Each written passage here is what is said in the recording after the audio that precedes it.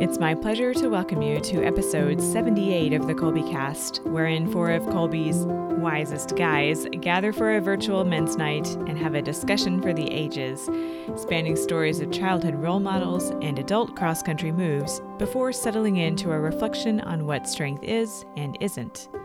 With sacrificial love and the golden mean as their foundation, these gentlemen I'm honored to call friends talk about virtues to encourage in young men, how the idea that boys will be boys works against healthy masculinity, the commonalities between Marcus Aurelius and Marvel, the revolution of Christian leadership, Augustine's idea that those who give orders are the servants of those whom they appear to command, and so much more. We hope you enjoy.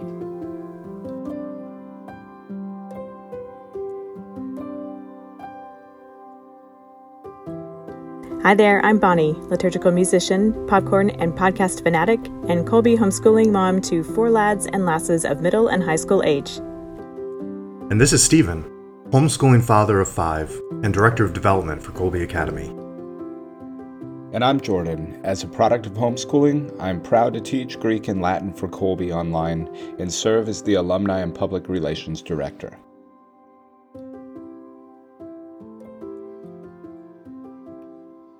All right. Well, welcome, guys. Good to have you here for the round two of Is it round two? We've never done this before, but we've all talked, I guess. First time being recorded. Yeah, first time being recorded. So we've got well, I don't know. I think I've talked with each of you at least in a podcast. So we have Stephen Hayden here. We have Professor Don Prudlow, and we've got Mr. Everett Byarski. And Byarski and Prudlow are sitting together. That's kind of a rare thing on the Colby Cast. How did you manage that? I drove here from work, and it just happened. You know, I mean, Everett was so nice to invite me over, and you know, it's so important in these days to actually get together with people and to be present. And actually, Everett did most of the heavy lifting. He moved from Napa to Tulsa, so that helped me out a lot in my arrival here. Yeah, you made it happen. Thank you, Everett, for doing that for this show. Absolutely. Well, I mean, the funny thing about that story is really the impetus for me ending up here in Napa goes back to the podcast. You know, is that the big celebration that we did with gathering everybody in together and talking about a variety of things, including the correct pronunciations of certain Star Wars walkers, led me to thinking about, and then me joking with one of the Colby people about how they should consider moving to Tulsa. And I went home that night and went, wait a minute, how come I haven't thought about moving to Tulsa? I've got family here. We've got a bunch of Colby people here. And, that was back in May. And now here we are in November. It happened fast once you made your decision, huh? You know, we finished a consecration of St. Joseph. And then 3 days later, we had that podcast. 2 days later, we talked to a realtor of if we could pull this off. And he said yes. And we were here by the end of July. So you were leaving Napa basically when Stephen came on, right? Yeah. Yes. Absolutely. It was exactly that time. His last day in the office was when I was out in July. I drove out of Napa at 3:00 that day to start driving here. I mean, St. Joseph's been working overtime these last couple of years. I mean, he's really moving the houses. I'm not going to lie. He's really helping the housing beat. That's true. I bought a house for the first time. I didn't expect to. And then all my family left my homeland of Colorado. I have nobody left there, no immediate family members. They all moved to different places. It's kind of strange. And we just fled California as well, from Southern California for the last 16 years out to, or 15 years, out to Arkansas now. And we didn't used to have a statue of St. Joseph, but we figured after moving here, given everything that happened, it was appropriate. So our St. Joseph statue just showed up a couple weeks ago. So now right out front of the house. Do you still have a big Mary statue also? The big Mary statue that I had, I didn't want to move because it's incredibly heavy. It's made out of solid concrete. So I donated it to a family for safekeeping there in Napa, and we just got a new one. We'll have a nice little Marian garden on the side yard. That was the sign when the first time I was looking for your house. I'm terrible at finding my way around, and I saw the statue on the street. I'm like, that's got to be their house, and pulled in. was right. That wasn't even in Napa. That was another California town. So you've moved a couple times since I've known you. Yep, I think that was the third move since I've been with Colby. Mm, damn. So Don, you mentioned it's good to get together with people and important to get together with people. What's going on at your university now? Are you guys all in person and live? We are in person, and we're very happy to be there. We have a new president. We have who's very good, a new dean. A lot of changes from the previous administration. It was very anti-humanities. We've been able to have speakers in again. We've had speakers from the University of Dallas, Dr. Susan Hansen. She was incredibly popular with our students. We had Dr. Jennifer Frey from University of South Carolina, who does a podcast of her own called Sacred and Profane Love, which brings academics from all over the country to talk about their favorite literary works in a philosophical manner. I can really recommend that. So things are going well, and just that I had students over. We had 5 students, Teresa and I, over for dinner last Thursday, and that's always a great time when you get to hang around with your own students. And especially your best students. So yeah, I'm things are starting to normalize. I'm trying to travel to Europe in December. We'll see how that's going. The situation doesn't look that fantastic, but Mm. speriamo, as they say in Italy. Where is that? Where you're looking to go? Italy? Yeah, in Rome. Try to get in the Vatican Library for the first time in 2 years. So Mm. you can't interlibrary loan manuscripts. So I kind of have to go there to look at them. What are you working on now? I think I saw on your alumni page that you're doing some research with some. Is it Latin texts or? Yep, with Latin text, there's a text by Albertanus of Brescia, who does one of the first Thomistic works in history. It's called De Officio Sacerdotibus. It's a book of advice for training priests from the end of the 13th century, and it's never been edited, and it's just sort of laying there. And so yeah, that's sort of what I'm working on now, especially training priests, training bishops throughout the tradition. Because I was struck by a young priest. We took a tour of the Newman Center just recently, and this young priest said he was talking about how long he prepared for the priesthood, and it's like 6 years, 7 years, 8 years in some cases. And then I said, "Well, you're looking forward to being made a bishop?" And he just the look of horror in his eyes was palpable. And he said, and I said, "Well, how long do they train you to be a bishop?" And he says, "Well, they call you up, and 2 to 4 weeks later, you're ordained and in charge of a diocese, and they don't really offer you any training at all. And maybe 6 months later, you can get to a weekend retreat or something where they. But so I've been working on texts like that from the tradition about helping to form bishops and how to administrate and run dioceses. So when you edit that, where would something like that be published? Is it going to be in an academic series or something, or is it more for the layman? Well, we've got a new series coming out with St. Augustine's Press in South Bend for these training manuals. It's called Foundational Works in Church Administration. And so that'll be actually pitched to more public, more the laity. Our bishop here, we have a great bishop, David Konderla. He did the foreword for it. And so that'll be available. And it's only going to be like $20 or something. They do a great job at St. Augustine's Press. Check out their stuff. The other things that I've done, like Summa Contra Hereticos, I do that through Oxford. So those are more formally academic texts. But I'm trying to pitch these, especially in translations, when I'm not doing a formal edition, so that they're accessible to everybody. Yeah, that sounds awesome, and that's always one of the things, right? Your publisher chooses the price, and then nobody reads your work. It's like my dissertation got published. It's like $80. I'm always telling people don't buy it. I'll send you the PDF if you really care. And then there's a chapter that came out in a book called Rene Girard Rene Girard Theology and Pop Culture.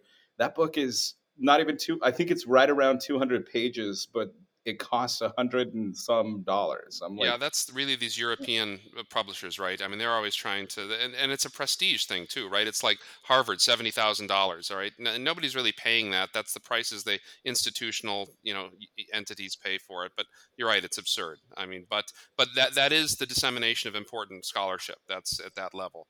So, I mean, we know, and that stuff is not for general public. It's not for general consumption. And Right. so we can do works taking from that research and speak and write in these more popular works that is gonna reach a lot of people. Pitch it to where people are, and we can get a lot of faces on the page, I think. Yeah, that is kind of a challenge that I've been thinking about a lot, is who the audience of my own work should be. I mean, I'm torn I'm torn. I've talked to Steven about it a lot, but I want to eventually see what I do, even research and all that, to be for the people that I know, the people that I've met through Colby. Steven's talk. We talk a lot about like developing this community, and I think like a meeting like this is a great opportunity where the four of us can talk in a way that we wouldn't have had a chance before. So technology has really given us an opportunity to get together in this way, at least share ideas and all of that. But I've been interested, Stephen, in your kind of passion for more community building and ways of getting our families together, that kind of stuff. What are you looking at? I know you got a lot of things on the docket, a lot of ideas, but you want to talk about some of those? Yeah, extremely introverted. So all of these are challenges for me. But a lot of these families, especially you see it from COVID on, just don't have a local Catholic community that they can rely on. So, first year with Colby, but working with Mother Divine Grace over the last 15 years, that's one of the things that just stood out, that these people wanted some group to be a part of, for one. They wanted to be part of a community. And even if that meant they only get to see families, all these families a couple times a year, but can start to interact with them and start to feel part of something where all of these people are on the same page as me. These are the people who are going through what we're going through, the challenges that we're facing. And, you can be really isolated as a homeschooling family. And the relationships that I was able to, that we were as a personally able to build up, they weren't local necessarily, but through my wife, she would meet another homeschooling mom in Pittsburgh, the Pittsburgh area, or here. The reason we're in Arkansas right now is because my wife and another homeschooling mother started a friendship, and then our families became close friends. And when we were deciding where to move, it's like, well, we want to be where they are because we're better Catholics. We are happier when we're all together. Um, so that's the sort of thing I want to make sure all of our families get what they need. All the Colby families get what they need to really feel part of a community and be supported that way. So that's kind of where the passion comes from. But I don't know, it's probably some holdover from wanting to be a Lutheran minister before I converted. So something that way. I don't know. I think that notion of community is really, I mean, interesting, and it's been an important part of not only something that we want to build for our families, all the Colby families, but it's something that we want for our individual families, but also I think for our Colby employees. Mm. And that's been, while it isn't the same doing it online, it's been something we've been tried to be very intentional about doing wherever possible online to really build some of these communities. Steve and I just had a large kind of day long retreat for my entire team just last week to spend time doing some professional development, but also fellowship, sharing times of prayer together, social times to really help build that community because we're, just as Steve mentioned, we're better together, as God created us as social beings. And it's important to be able to kind of continue that connection.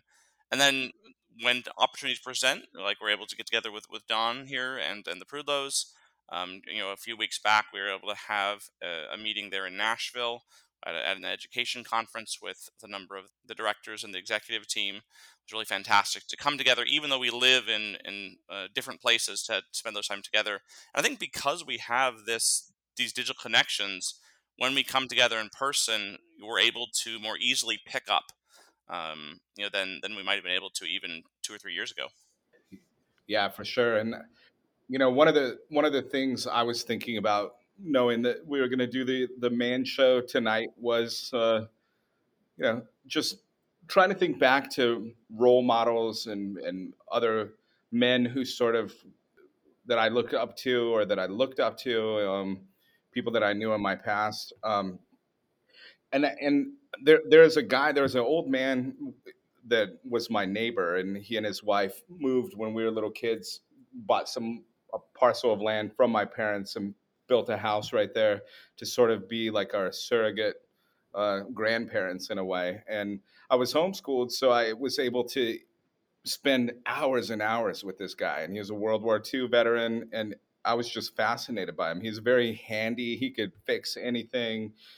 He can make anything with his hands. He was just really good, and I'm to this day I'm terrible at that stuff. But I love it, and I admire people greatly that are good at that. I've always wanted to be good at it. I try, and then whatever I do is just embarrassing. But this guy, he really taught me a lot about life and just caring for someone so much younger than you. And I mean, he would take us fishing. He'd do these things just out of the kindness of his heart. And that really shaped me. Of course, I would say that my father is probably who I look up to the most in life. But as kind of an outsider, this guy really meant a lot to me. I have a book coming out about memoirs of growing up, and I noticed in my last time I read through it how much I talk about this guy, and it kind of came back to my memory. It's like one of those things I kind of forgot about him somewhat in high school, and then he passed away right my senior year, maybe freshman year of college. And then I realized, wow, so many countless hours were spent with him in childhood, and I learned all about World War II is waged in Africa from this guy. I mean, he was there, and he told me all about it. Had a Purple Heart, all of that. I looked up to him so much, and I'm just curious, are there who stands out to you? Maybe an outsider one. Who stands out to you as far as a childhood role model as a man? I had, I mean, obviously parents and grandparents, yeah, for sure. But, and just because of the nature of the profession, so many of my teachers growing up, I was sort of traditionally schooled. I went to there are these schools with bricks and mortar and things that people go to. And so I went to those, and most of my teachers were female, and I had so many good female teachers. And just like I said, because of the nature of the profession, there's a lot of female teachers. But it was these male teachers, and I can remember the grades. It was second grade, it was fifth grade, it was 10th grade.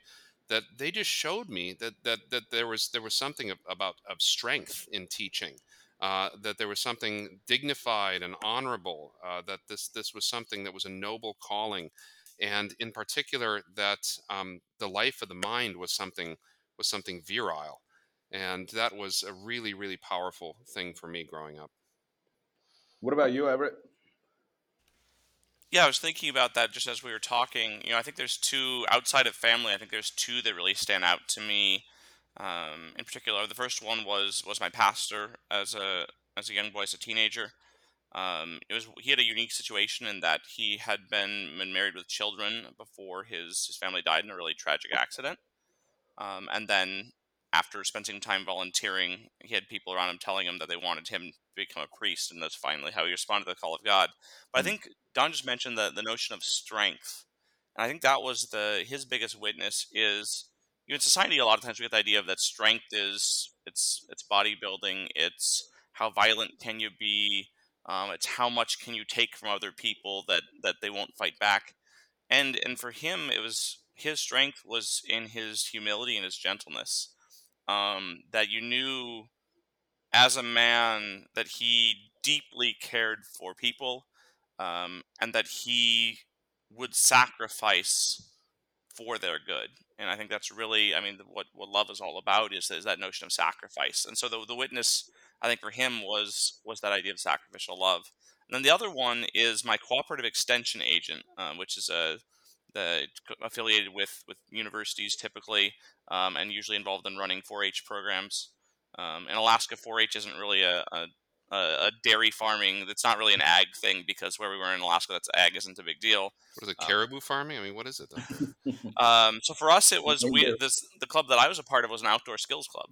Okay. And so we did learned fishing and hunting. We tied flies. We carved duck decoys. Camping and canoeing. But for him again, there's that same thing. It was that notion of what is strength, and it was an inner strength, and it was connected to character, to who you were as a person, and that there were expectations, and that he would hold you responsible to those.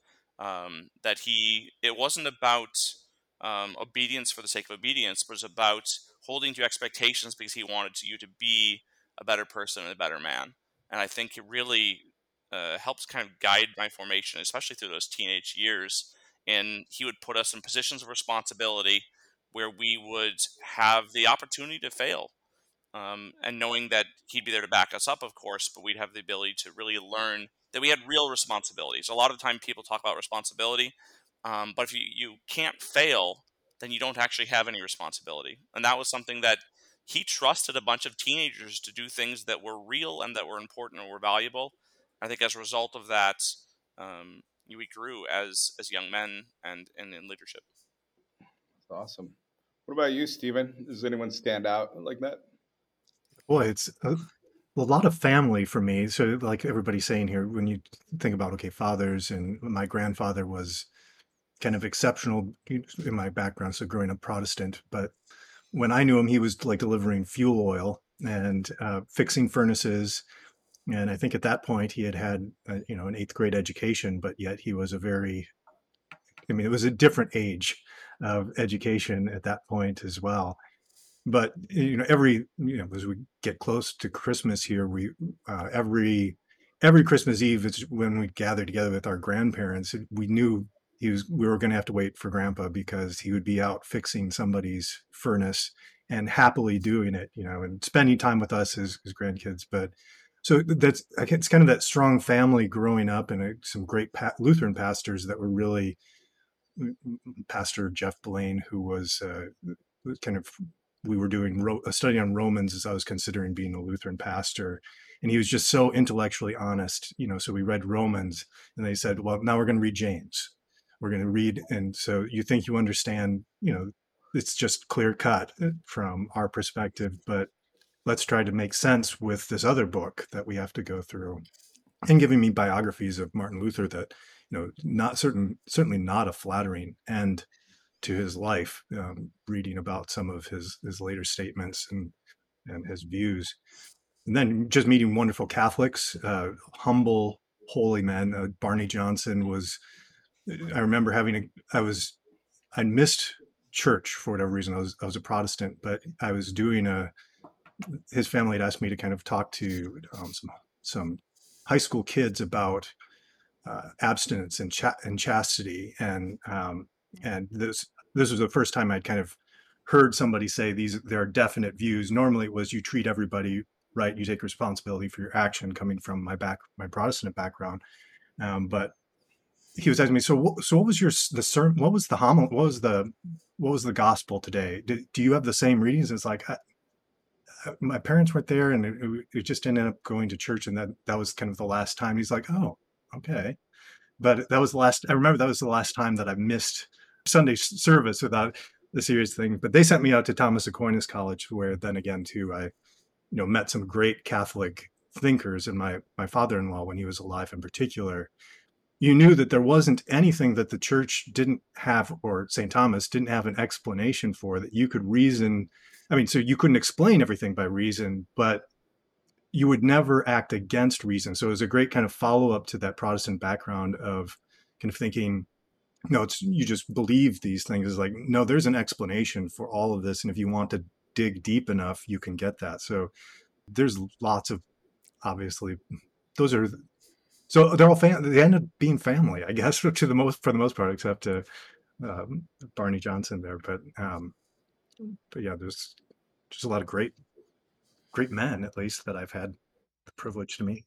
I think it's interesting that that you mentioned Everett and Don. You were talking about strength, and there's this idea of some of these masculine virtues that are somewhat besmirched today. It seems like they're treated as not virtues, I guess. I know when I was a substitute teacher, I had a classroom full of these inner city boys, and they loved nothing more. They were young grade schoolers, and they loved nothing more than when, like, on the hour or whatever, I'd make them all get down and do push-ups. And it just so happened they were all boys. If had been girls in the class, I don't even think I would have tried it.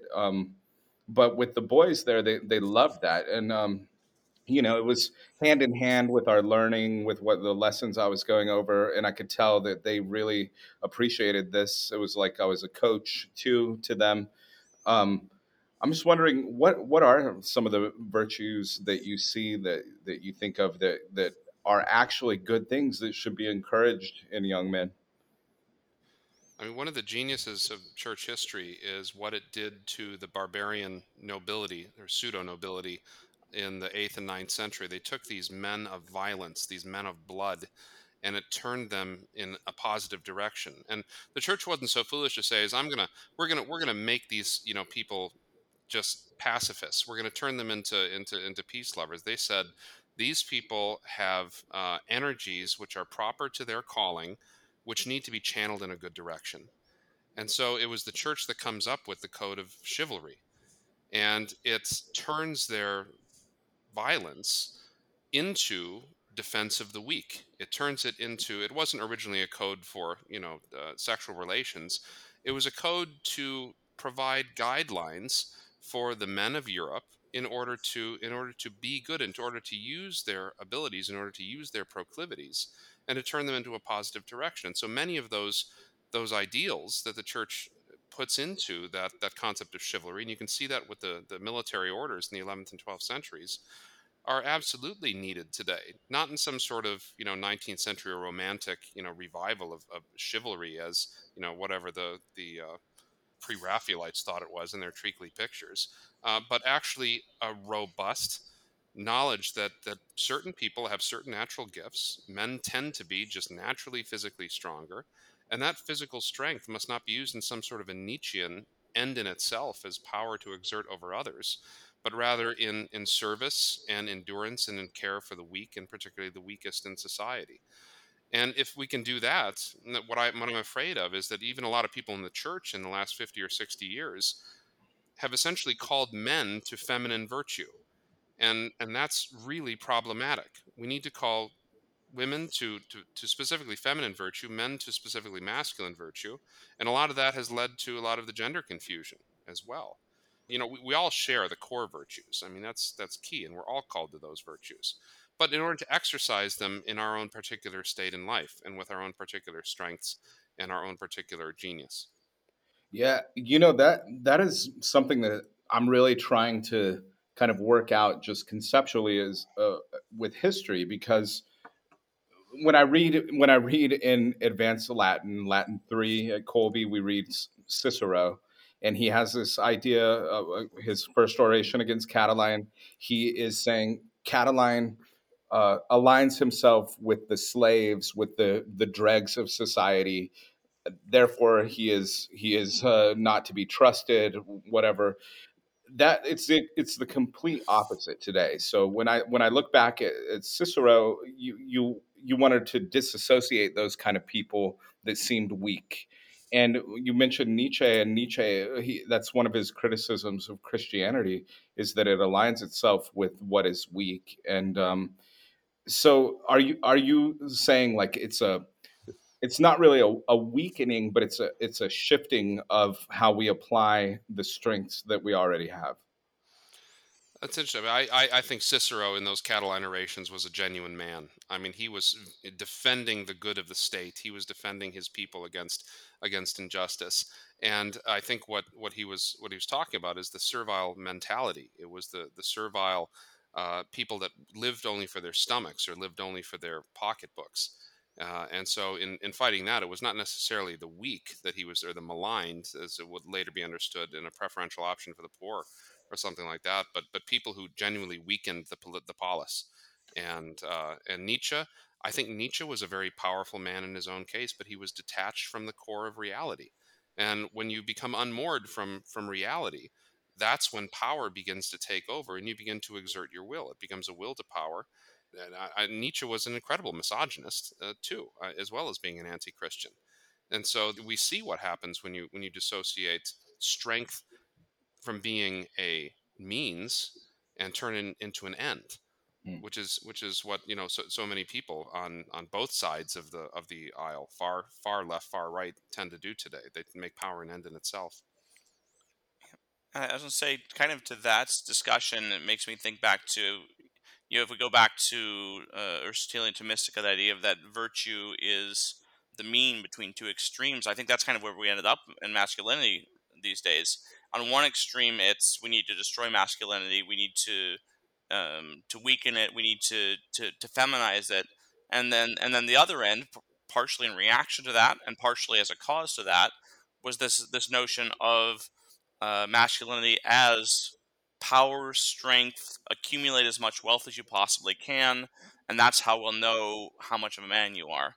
And if those are your two options, you look at those and go, wow, they're both terrible. But you can see why you would look at this extreme masculinity and go, well, that doesn't work. We can't do that. But at the same time, you can look at the other end and see that's not going to work either.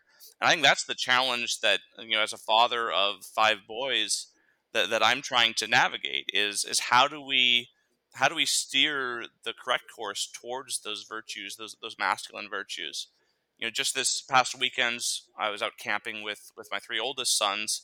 We're part of a local trail life scouting group that's a Catholic in nature, specifically a group of Catholics.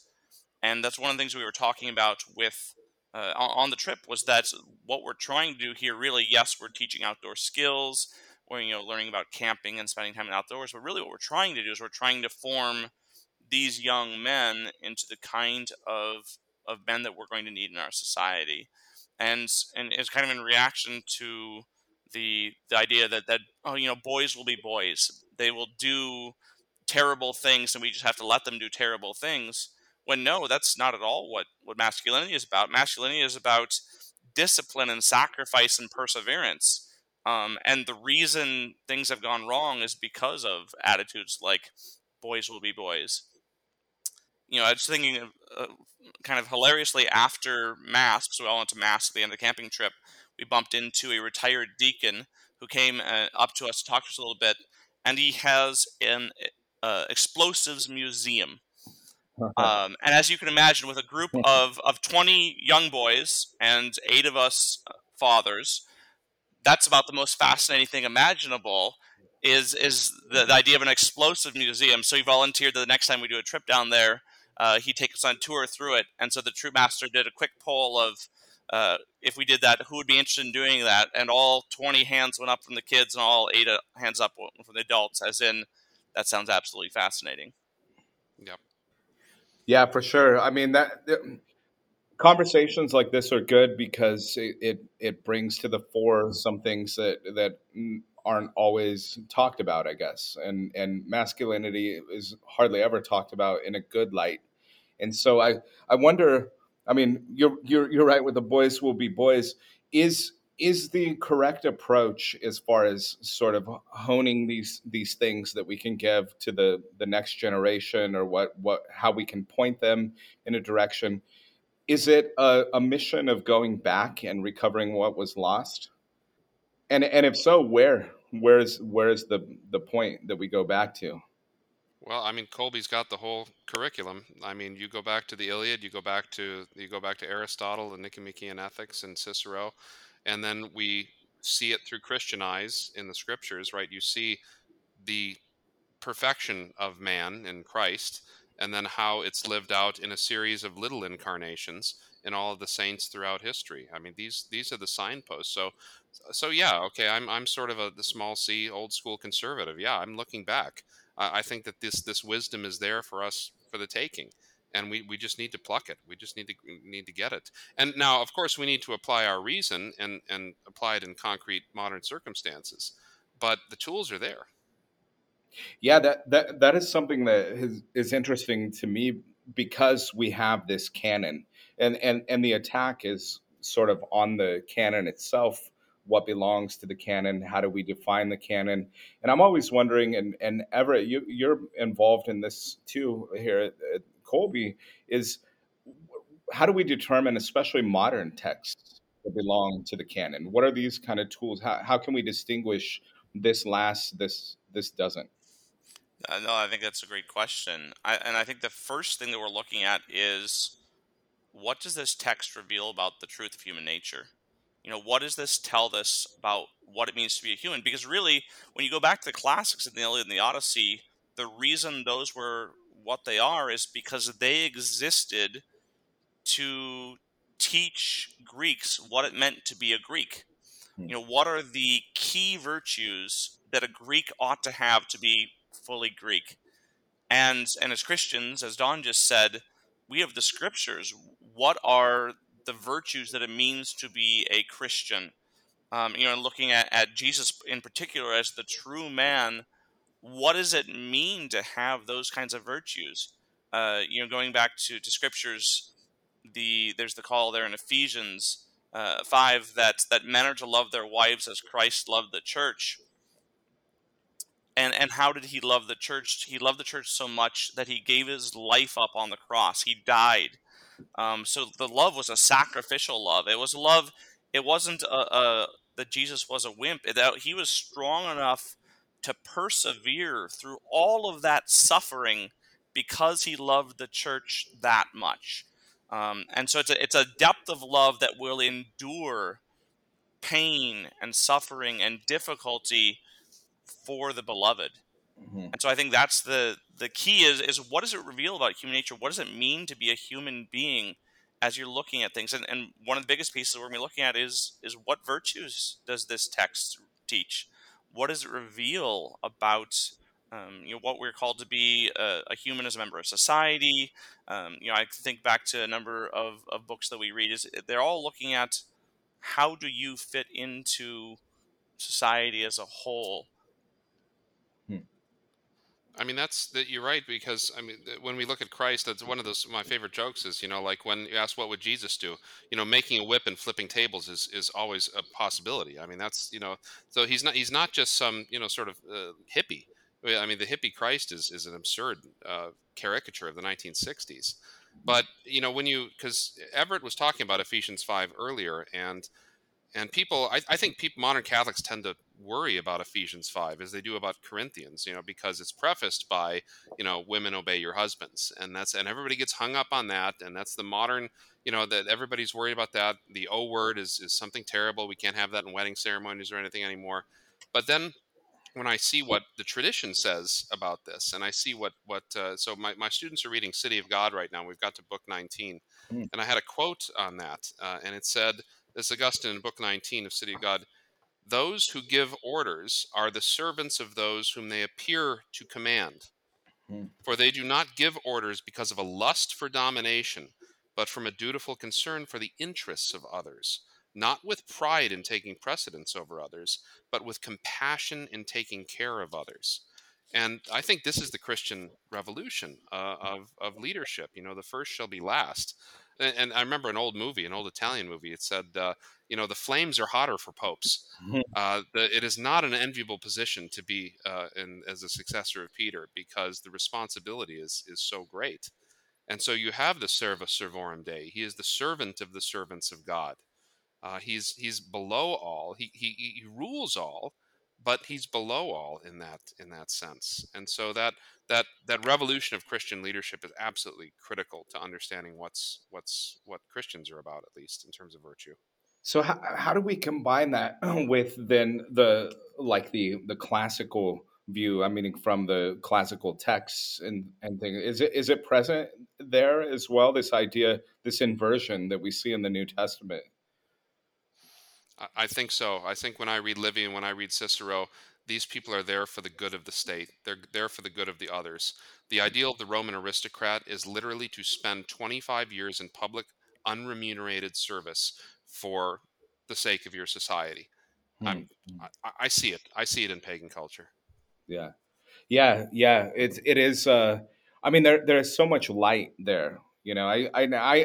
I troll my students a lot with different things, Lord of the Rings, and like I call all the classics pagans and things like that. But I cannot help myself. I love Seneca. I mean, Seneca is like, I absolutely love Seneca, and there is so much light in that I just wonder, and this is like kind of a off the wall hypothetical, if Christianity hadn't arisen in the West as it did, if we weren't given this revelation that we've been given and it happened elsewhere or maybe not at all, would Western society, would Western ideas, everything, would we still be practicing Stoicism, for example, in the way like that the East is practicing Taoism or Buddhism or whatever it is? I mean, I wonder, are those equivalents? hard for me to separate those things just because it's so going from Plato to Aristotle with the Nicomachean, probably mispronounced that. The Ethics is what I'll call it. How about that? All the groundwork is laid out there in a way, as you were saying, is a means between extremes, but also just these in order to be happy.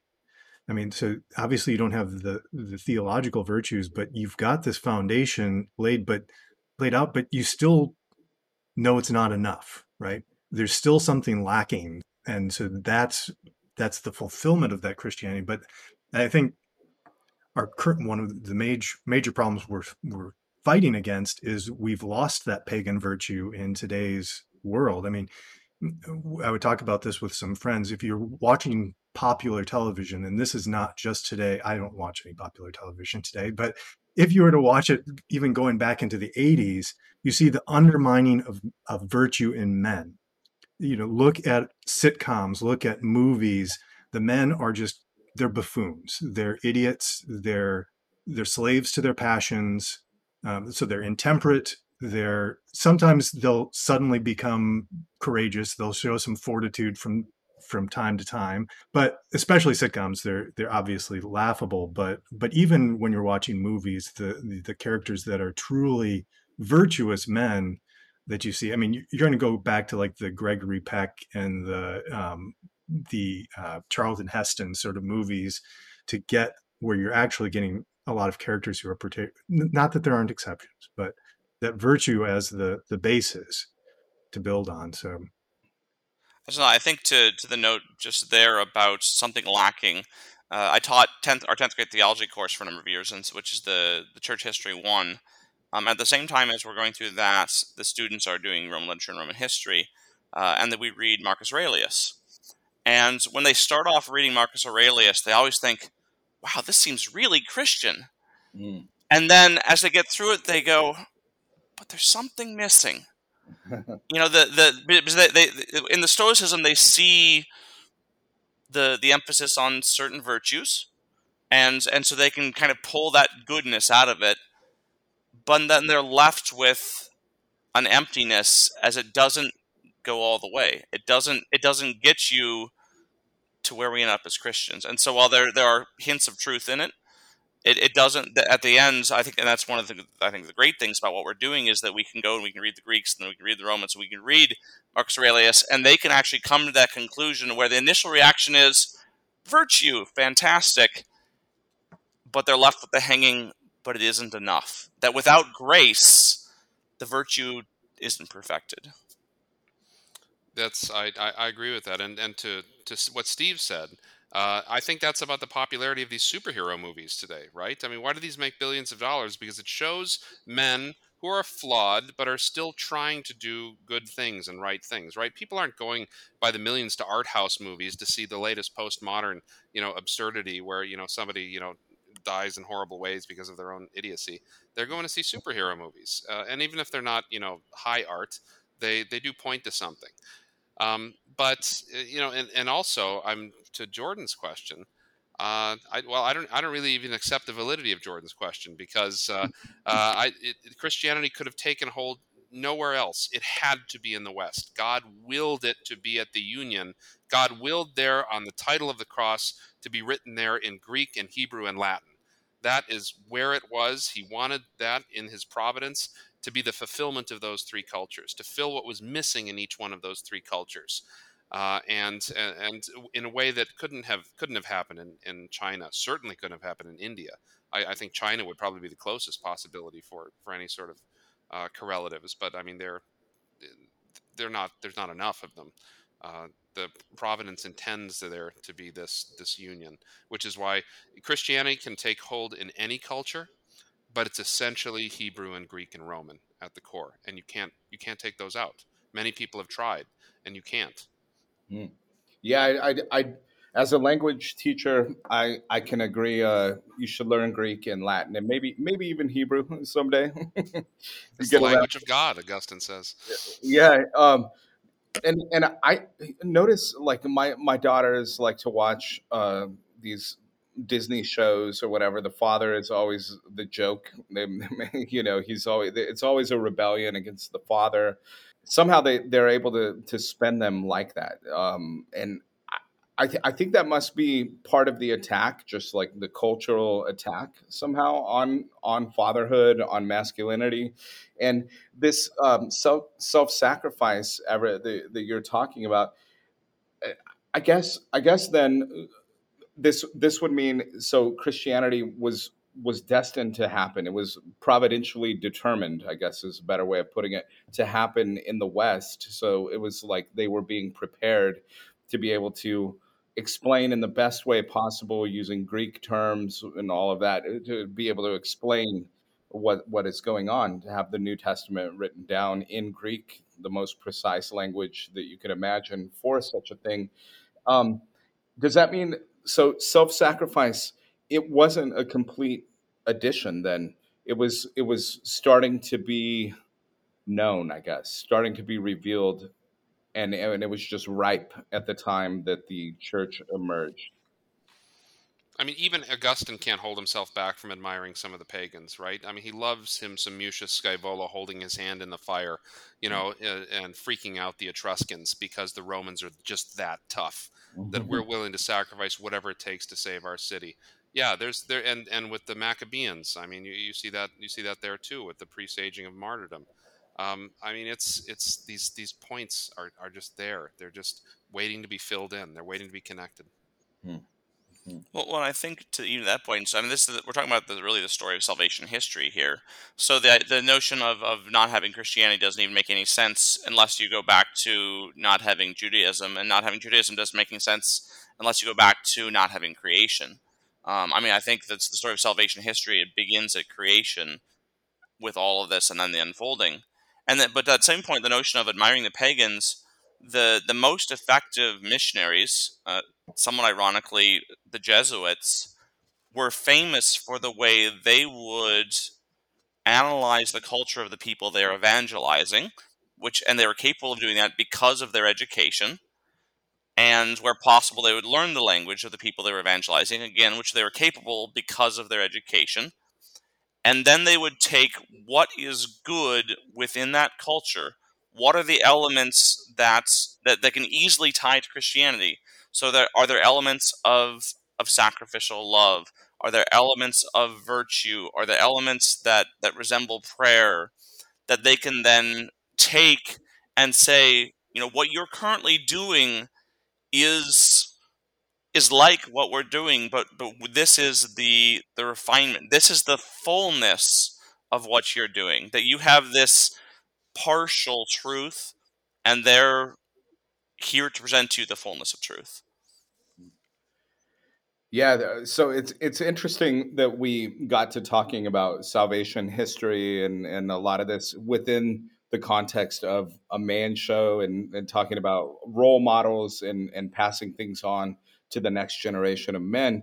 And I think what you're saying too, Everett, is like these people were educated, right? They were educated, and then we took the tools that they may have already had and refined them, baptized them, I guess, in a way. I mean, it's like when I was in Germany, they had they had a certain symbolism that was originally pagan in these little local places, but what, as a priest described it to me there, he said that the Catholics took it and just baptized it, whereas the Protestants got rid of it, and so you see less of it in the Protestant areas. In fact, there was one I asked. I knew he wasn't a believer at all, and I said, "Why do you have this symbol?" And he said, "Because I'm told it works whether or not I believe in it." So I think there is something to that. And I recently I read an article where in France they are doing this movement. Their educational minister for all of France to restore the classics, and so they're wanting to start teaching Greek and Latin again in schools and things. And it's sort of a movement against the migration that they've had there, and the shifting of their culture. And I'm wondering, Are we doing the same thing in the United States? I mean, is what we are doing at Colby, is it a pushback, like a corrective pushback against a foreign culture, or what is it that we're trying to instill in what is our motive for doing what we do? I definitely think it is that I mean, and this where for me, this is why one of the reasons why our family decided to homeschool. I was from public school, and so before I was married, we knew this is the direction we were going to go because the I mean, as we talked about, seeing the breakdown of virtue in popular culture in a public school, it's more intentional. It's the breakdown of, I mean, any concept of morality in so hopefully people are blessed to be in a place where they have an exceptional school or whatever, but most people aren't, and you can't take that chance. So first you say, okay, I've got to break away from this indoctrination well, this false indoctrination, and then it's okay, where can I find something that is bringing back these ideas? And for before I went to Thomas Aquinas College, I didn't know about all of these ancients, and that thousands of years ago, before Christ, there was somebody talking about virtues and how to be good and these habits and what it is that man pursues, which is happiness, and the way to be happy is virtue. I mean, this is all achievable through natural means, but then so you can find Colby that now has intertwined all of that wisdom of the ancients with the revelation, which helps to provide a great formation, a necessary formation for the intellect, but for virtue as well, for the building up of virtue, I think. Yeah, there was on First Things recently. They published James Hankins published this article, and it was talking about the right or the wrong side of history, and he was saying that he's anticipating that in a decade, students that are educated the way that we are trying to educate students at Colby will really outnumber, they will form this new elite, is what he's calling it. So it's not an elite based on status or money or whatever, but the ability to think, the ability to reason, those sorts of things, as compared to students who are currently in public school system, and they go through that system and they come out maybe more confused than ever. It's a great article. I encourage you to check it out. But I wonder, what do you guys think about that? What are your thoughts about the future? I know we've had a huge influx of students, and across the board, tons of people looking for these ways of classical schooling at the younger levels. What are your hopes, or what are your thoughts about the future? Well, I'll hop in first there, and I think I'll probably actually take the contrary on this one. That while I think that's what I would love to see, at this point in our culture, I suspect 10 years is wildly optimistic. And at least my guess, looking into the future, attempt to do so, was I suspect that what we're doing is countercultural and will probably likely be countercultural. If I had to bet, and again, I immediately think back to that 10th grade church history course. I think back to the cycles of Christianity, that there would be periods where Christianity is not persecuted and it grows and it thrives. But then, as it grows and thrives, it starts to weaken, to become less effective because there's no one pushing it to change. And I feel like right now we're in that decline of that cycle. That Christianity reached a point of decadence. That felt that no one could touch us, that we had nothing to lose, and we probably failed at evangelization and really effectively evangelizing culture. I think right now we're in that downslope towards being the persecuted minority but I think that actually makes what we're doing all the more important, because if we don't do what we're doing, we're not going to survive this. I think my vote would be that what we're doing is essential to the survival of Western culture, which is something that John Harden, Father John Harden, said was talked about the necessity of homeschooling for the future of the church in America. That almost this remnant that is going to seek to preserve what is true, what is good, what is beautiful, so that we can be there as there's an opportunity to eventually rebuild. I mean, let me be slightly more optimistic, because I see where Everett's coming from completely, and I agree with many of his points.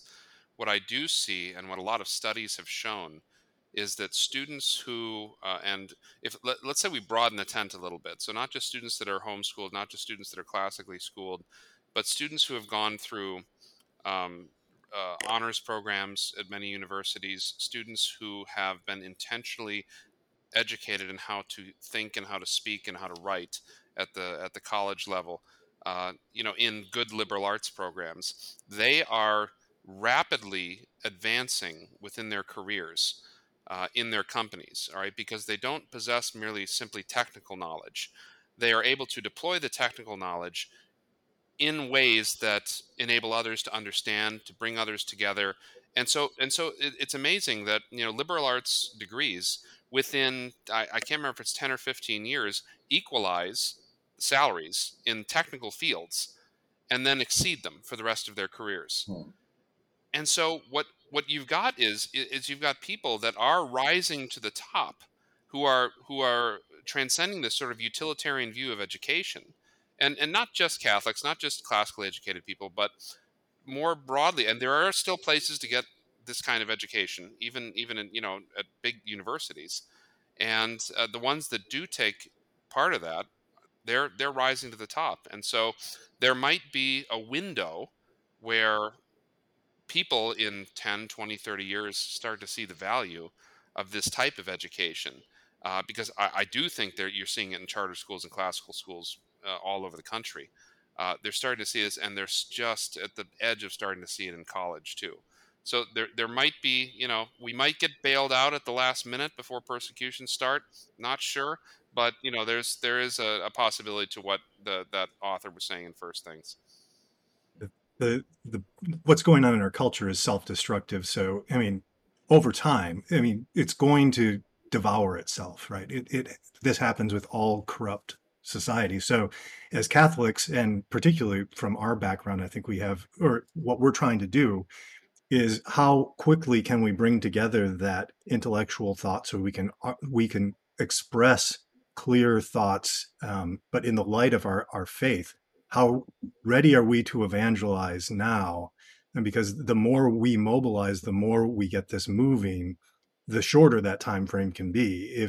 If we sit back, or if we remove ourselves to a certain extent, I think the long-term damage is going to be catastrophic then. But if we can, I mean, people are desperate for happiness. That's what every man longs for. And our society is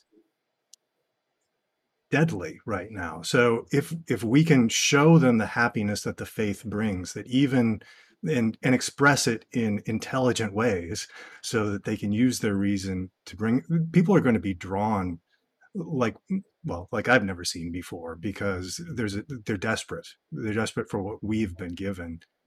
So we have to make sure we're sharing that. I think is the biggest pivot point. And I think that's absolutely key. Even though I painted by far the most desolate of the futures, there's the temptation to say, well, we need to just retreat. We just need to give up the battle. And that's the one thing that we absolutely cannot do.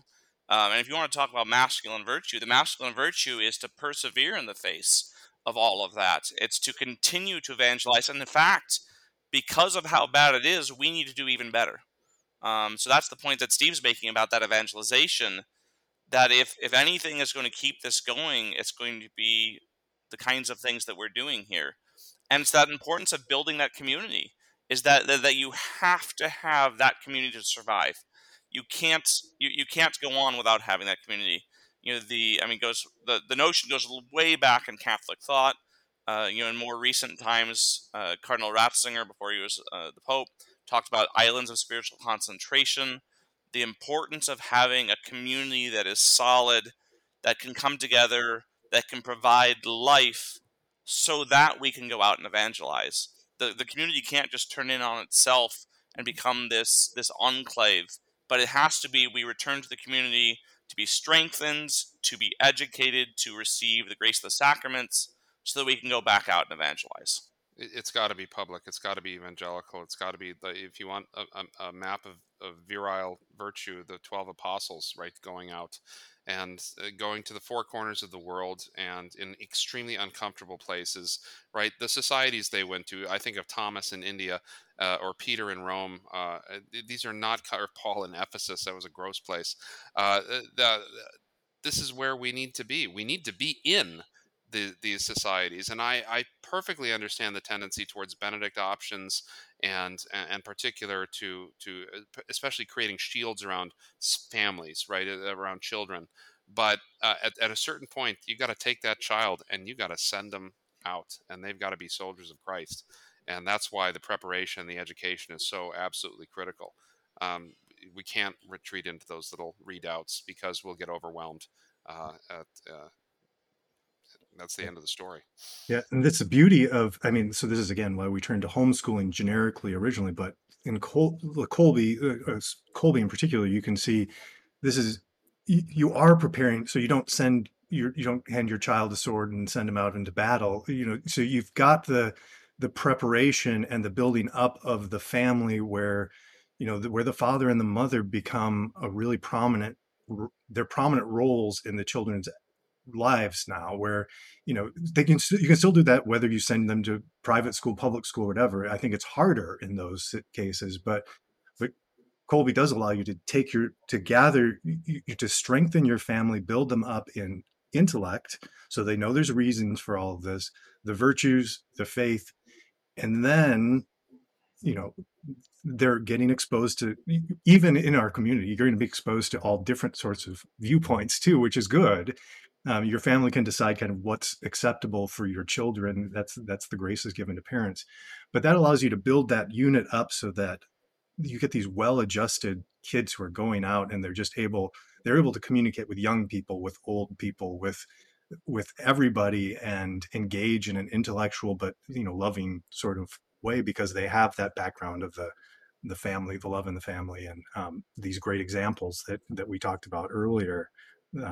Yeah, so I think it's perfect. It's a perfect solution for our society.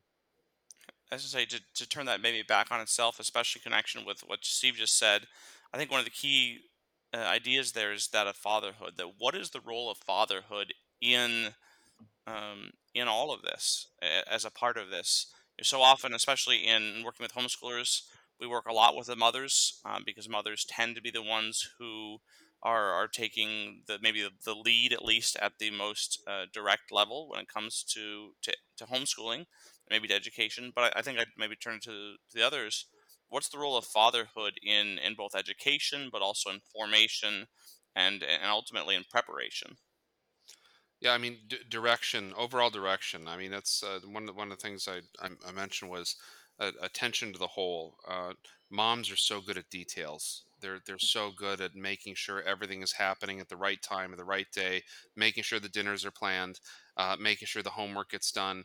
The father should be attentive to the whole of the child's education, to what is the direction, what is the end, what is the purpose towards which this is going, and to demonstrate that, hopefully, in his own life. He'd say, I've used this education in order to get to this point so I can discuss X, Y, and Z with this person.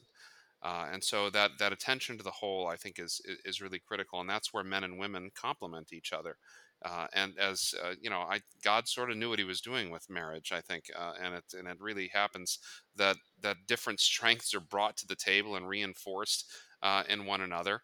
And so, in a certain sense, the mother is inward facing and the father is outward facing in these senses, and that the child is taken in a certain sense. I mean, I think of the old Spartan society where the child is raised by the mother till they're 7, and then they're put into the outward facing world, which is more public, and that kind of transition needs to happen throughout the course of the child's formation.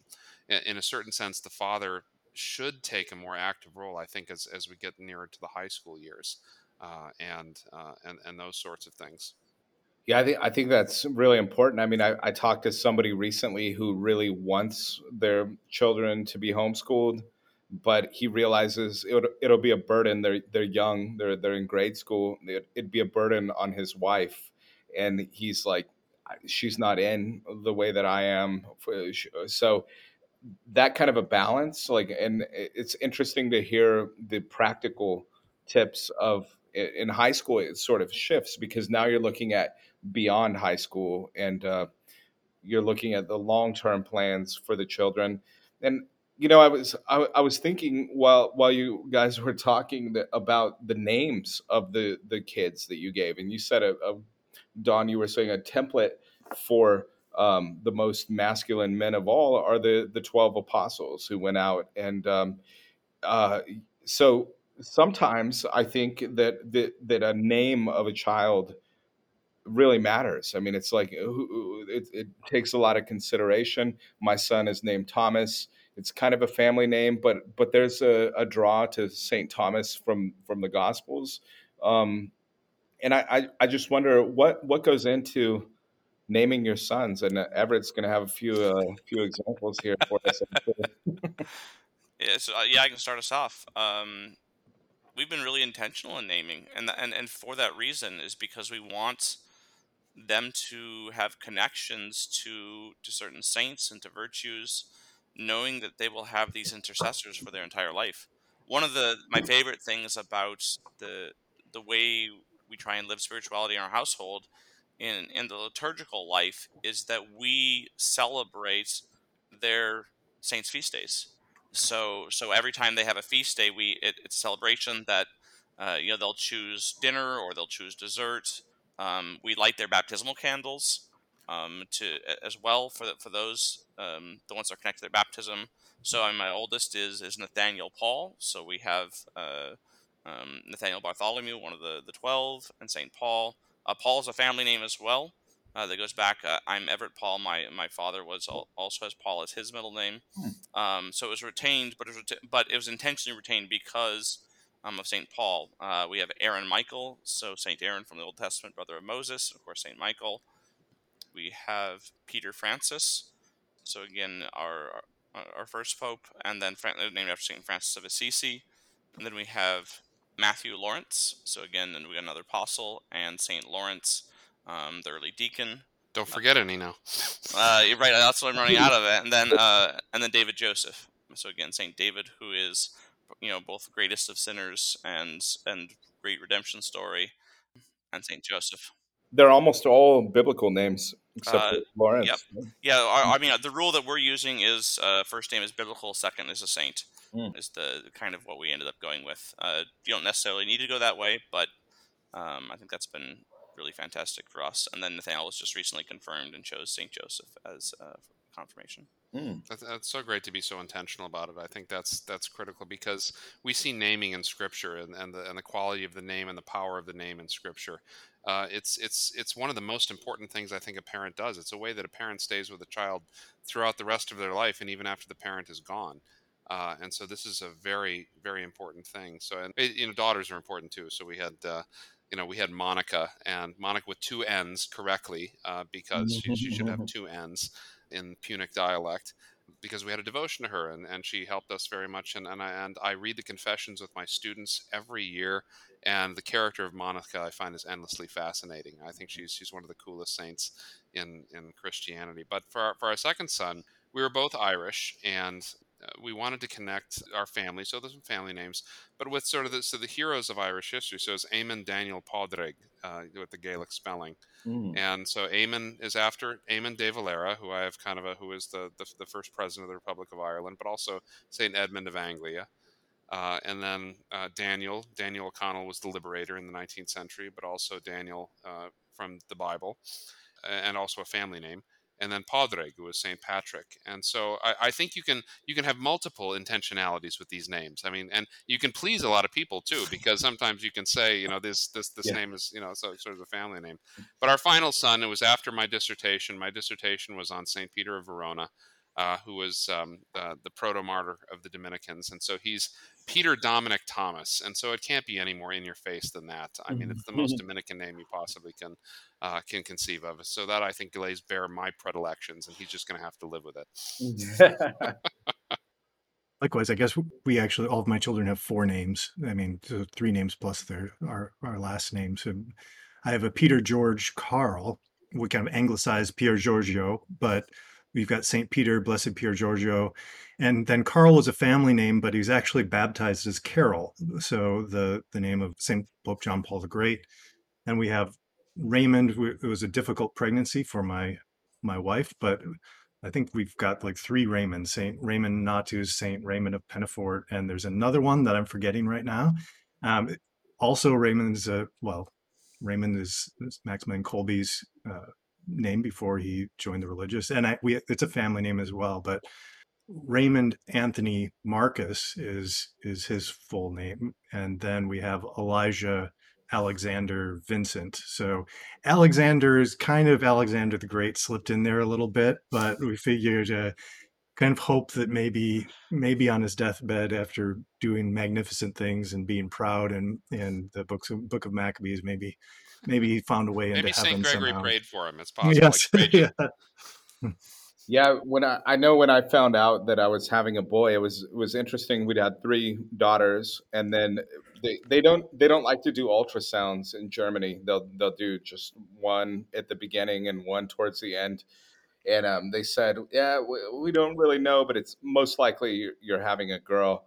And it was the last ultrasound, the one right before he was born, the second ultrasound. They said, oh, you're having a boy. It's definitely going to be a boy. And so we had picked out, we were going to name the daughter Edith Petra after Edith Stein in Germany. She was in Göttingen, right down the street from where we lived. There was her house that she had lived in as a student in Göttingen. So no Edith. I think both mother-in-laws were pretty happy about not having a Edith in the family. So we kind of had to switch it up, but it landed on Thomas, and I'm very glad it did.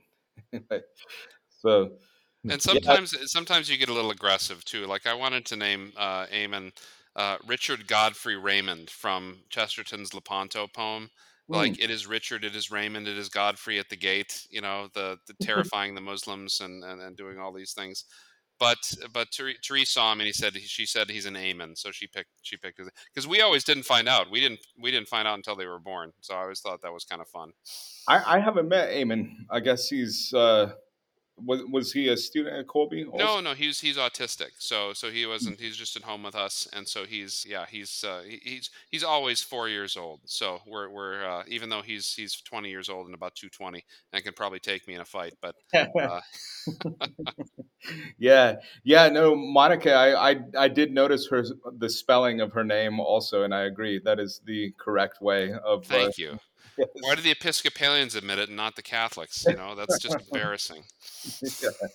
Yeah, yeah, and I echo what you say about Saint Monica. I think that's great. There will have to come a time. Maybe all our wives should do a parallel show sometime and The get Catholic, the Monica. Colby Women's Show. I mean, that would be a great idea. I think It would, yes, it definitely would. I think we'd have to work that one up. I'll have to There's a talk lot of to. dangerous stories that come out that way. We well could. they can't have this at they're going to have tea like Bonnie.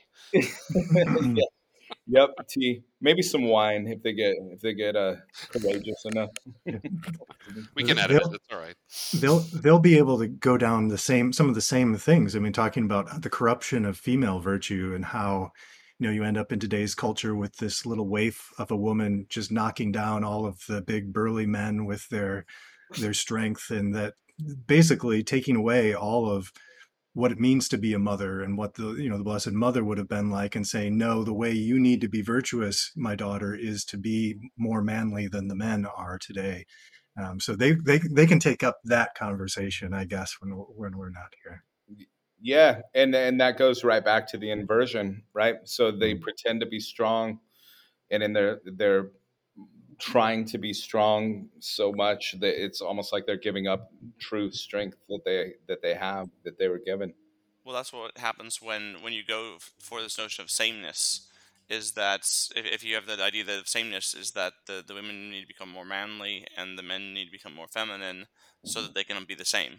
And we lose that richness of true diversity, as Don said, that God created the male and female, that he had a plan And if you go to sameness, then the plan goes awry. And what's the end of sameness? It's 50 recognized UN genders. I mean, that's where sameness has led us, though. I mean, the collapsing of the two genders. Yeah. Yeah, the loss of distinctions. It never works out since Genesis 1. So yeah, I don't know. Is there anything you guys would like to add? I think this has been a really fun conversation. I don't know if there's something that came up that you'd want to throw in here towards the end, or I'm good. This has been a great conversation. Thank you so much for setting this up. I've been looking forward to this for a long time. And next time, since Steve is so close and Jordan comes in, when Jordan comes to town, we'll have an in person. yeah, we need to do it. Yeah, that would be a lot of fun. We get Steven up there and we'll sit down and talk in person. That would be great. I think that'd be fantastic. Yeah, I agree. I think just again that opportunity for fellowship, and I think especially as men that there's the notion of male friendship has kind of been lost in which Yeah. I think is a result again of that splitting into those two vices of false ideas of manhood. That throughout history, male friendship has been crucial. But To what? just like female friendship is Yep. crucial. I mean, that God made men and women for each other, but I mean, there's a reason why there's male friend groups and female friend groups. This is absolutely natural as well. I mean, this is you're absolutely right, Edward. But it feels like it's something that's been lost. I think in the last 10, 20 years that the notion that if you're friends with another they're male, there's really only two ways it can go. It needs to be beer and football. And while I like beer and football very much, I think there's more to friendship than that.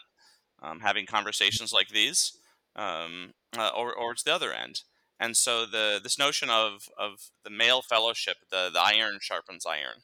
I think is a really important facet of masculinity that needs to be recovered.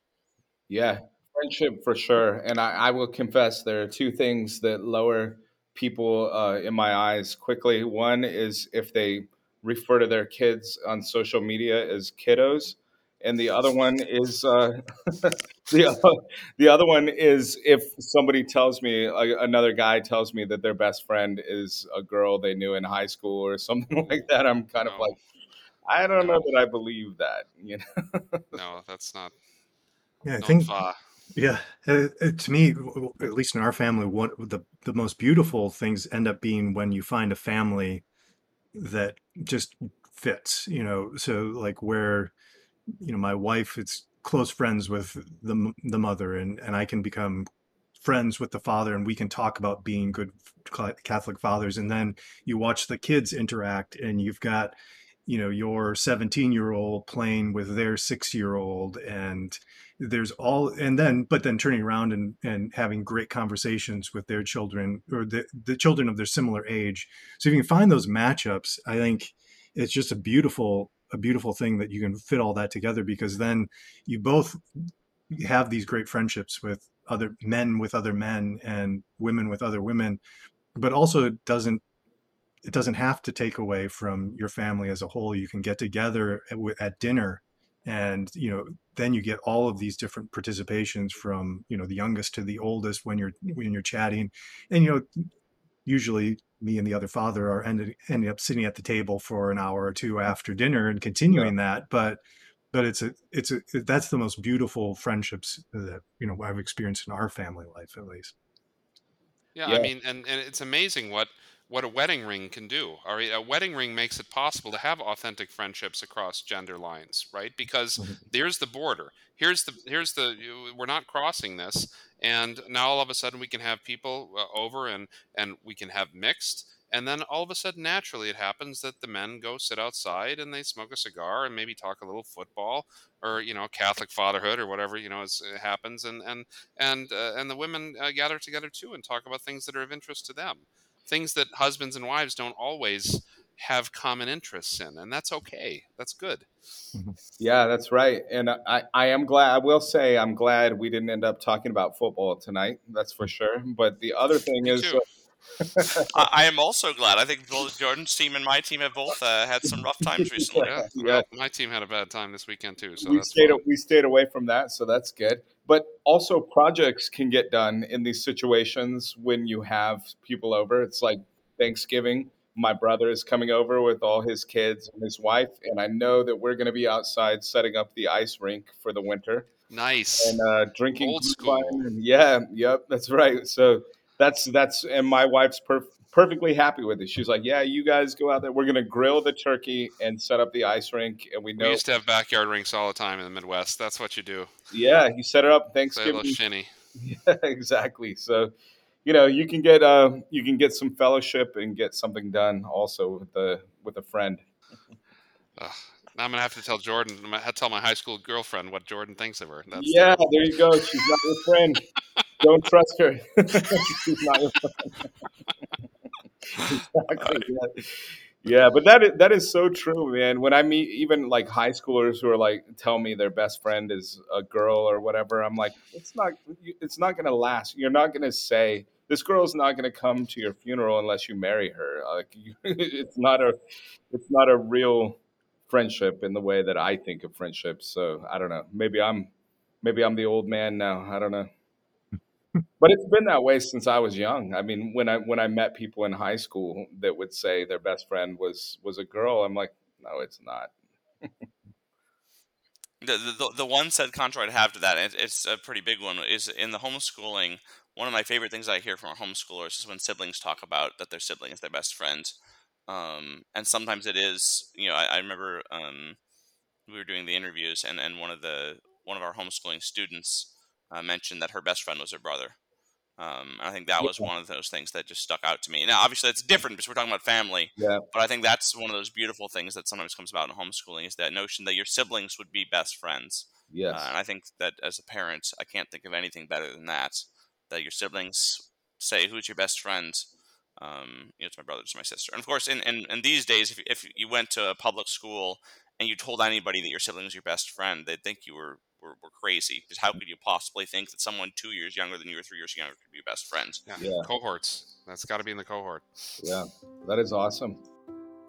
So, yeah. Anyway, well, I think this was good. I mean, I really appreciate this. I'm looking forward to doing it in person. I'm sure it will happen at some point. So, thank you guys. Thank all of you for showing up and hanging out with us.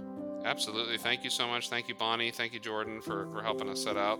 And it's great to meet you, Stephen, hopefully in person sometime. And thank you, Everett, for letting me come over and drink in your office here. So Fantastic. Thank you. Absolutely. This is a great pleasure. What I think we've got an hour and a half of content for you to have to edit now. This is, I don't know what the longest episode ever is, but I think we might be pushing it. you can't edit this. This is gold. Yeah, it's all gold. This is the Matt Fradd style podcast, I guess. Here. Except for maybe my kiddos remark. I don't know. I get some I think it's essential to really getting to the heart of what makes Jordan Jordan. yeah, I'm gonna get some people mad at me for that one, but I don't know.